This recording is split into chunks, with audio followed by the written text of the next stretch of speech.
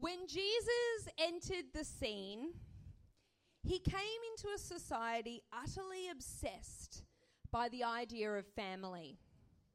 Bloodlines were everything. Now, it's definitely making a comeback now with the Ancestry.com DNA kits that you can get in the mail and find out what percentage you are French and Norwegian and Russian and English and whatever else is in your blood. But in the time when Jesus lived and walked, your family, your heritage, and your bloodline was everything. It defined you. And your relationship between you and your family was of the highest order. Your highest social obligation was to your family. You followed the family trade, you lived on the family land, you married whom the family decided, and you even married those in the family widowed by someone else. Beyond this, your bloodline also determined if you were in or if you were out when it came to God and his saving grace.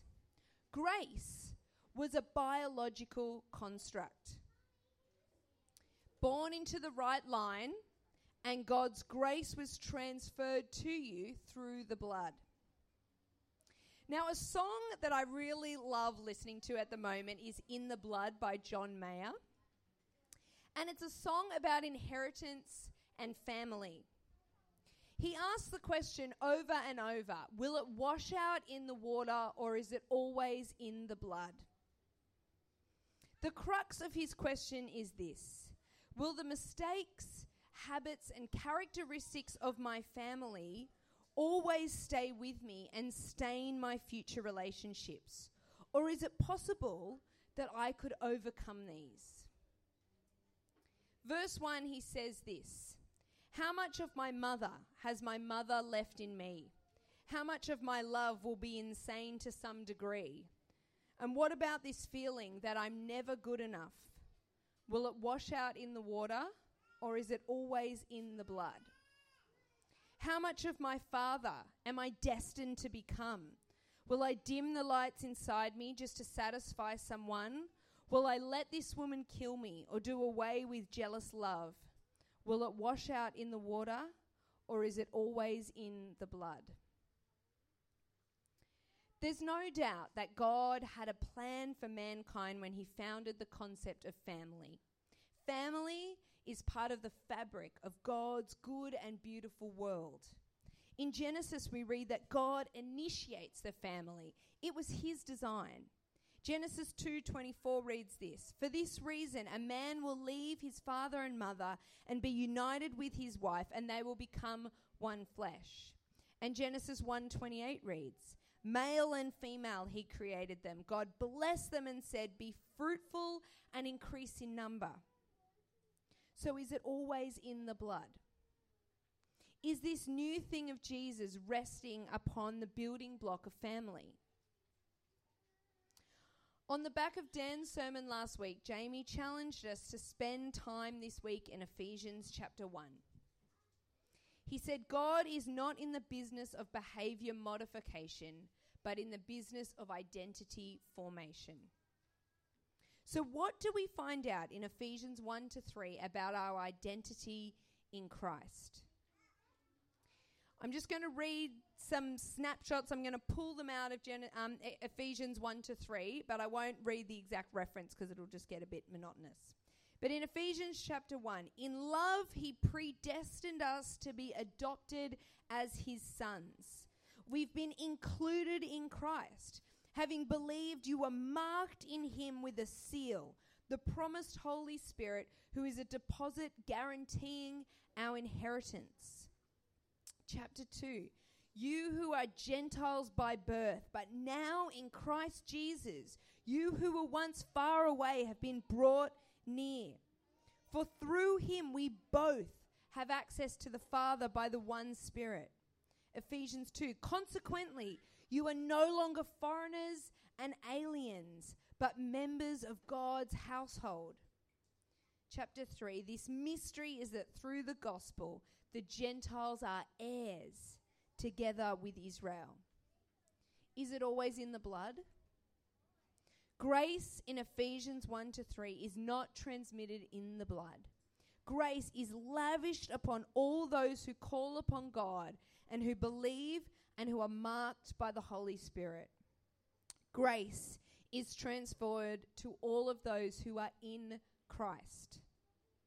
And by being in Christ, the old barriers that used to divide us, bloodlines, family, status, gender, race, they'd been dissolved.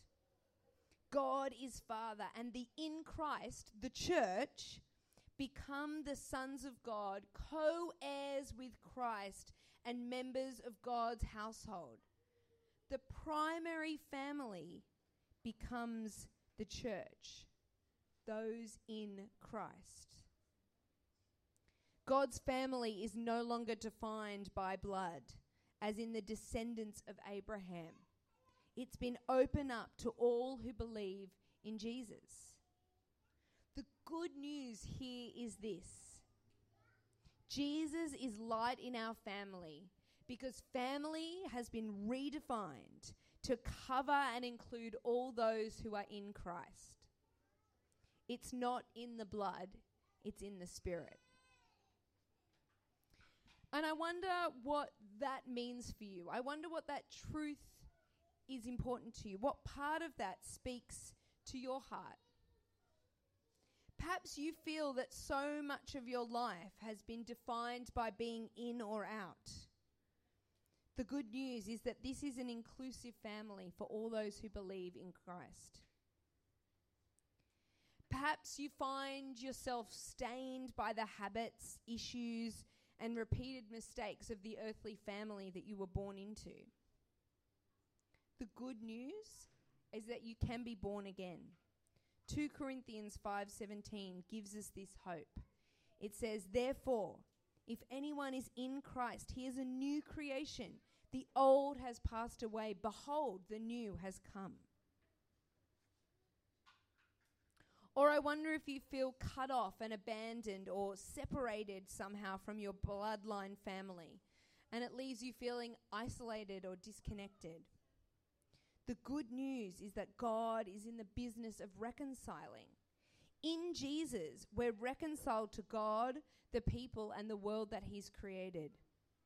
The church is a family with whom you can belong. Perhaps you've swallowed the world's definition and boundaries around family. Jesus is light in our families precisely because He redefines it. While He was on earth, He pointed to His disciples and He said, "These are my mother and my brothers."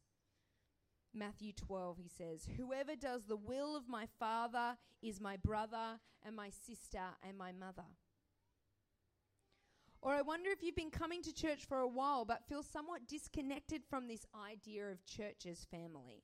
Perhaps it's still an idea for you and you haven't seen it work out in reality. Paul's words in Ephesians 2 give hope. We were foreigners and aliens, but now we are being built together.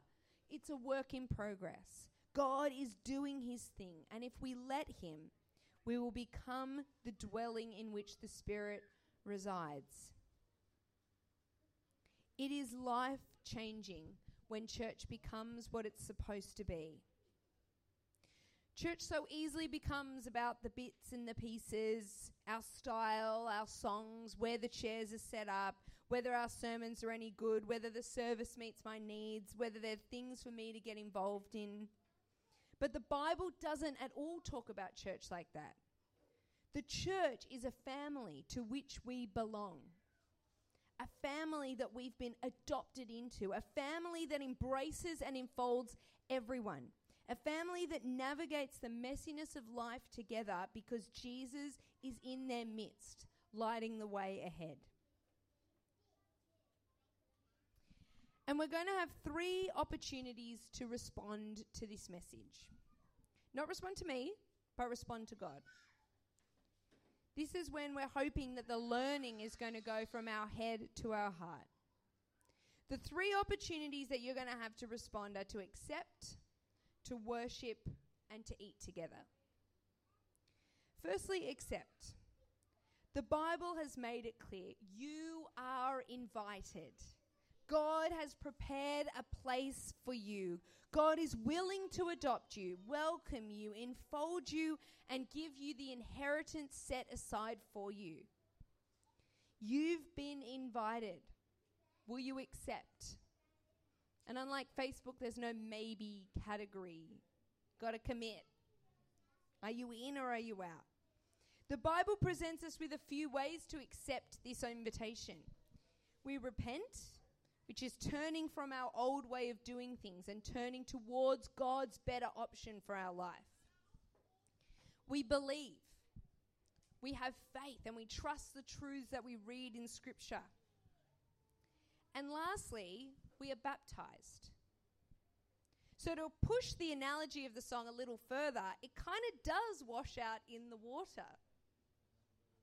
Baptism is the way that we represent our new life and our incorporation into God's family. Baptism is the citizenship ceremony, the wedding, the awards night, the birth certificate, and the adoption papers. Baptism is the outward expression of our acceptance of God's invitation to be welcomed into his family. And I mention this now also because we are going to have a baptism service in a few weeks' time. We've got a few people who are keen to get baptized, to have this moment of saying, yes, I accept God, to represent this change, the dying to self and the rising back out of the water.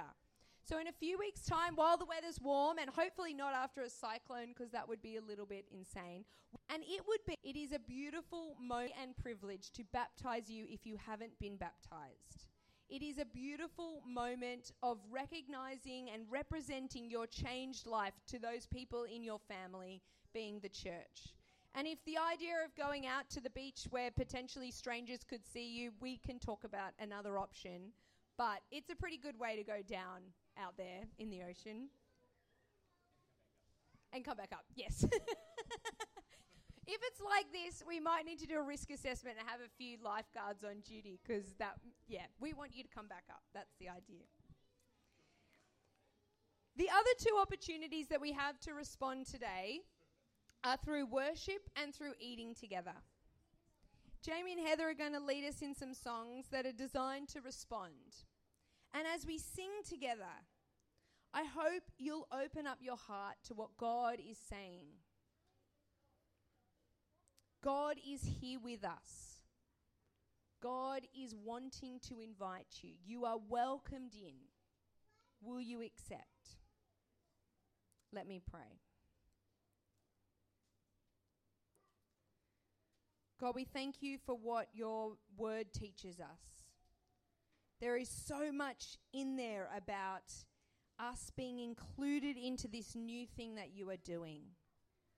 You have given us so much to hold on to about being adopted and heirs and receiving your inheritance. For those of us who have never accepted that or held on to that or want to accept that anew, I want to give us an opportunity to do that. We've heard today that you have given us an invitation. The invitation is there. The question is, will we accept? Will we believe? Will we get caught up and swept up in this new thing that you're doing? Will we allow ourselves to be included in Christ, brothers and sisters, co-heirs, receiving the inheritance, the Holy Spirit that you promised and set aside for us?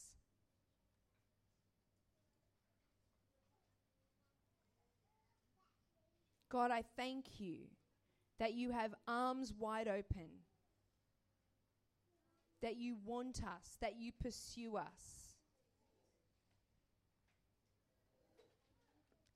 May our hearts be open to what it is that you want to say to us.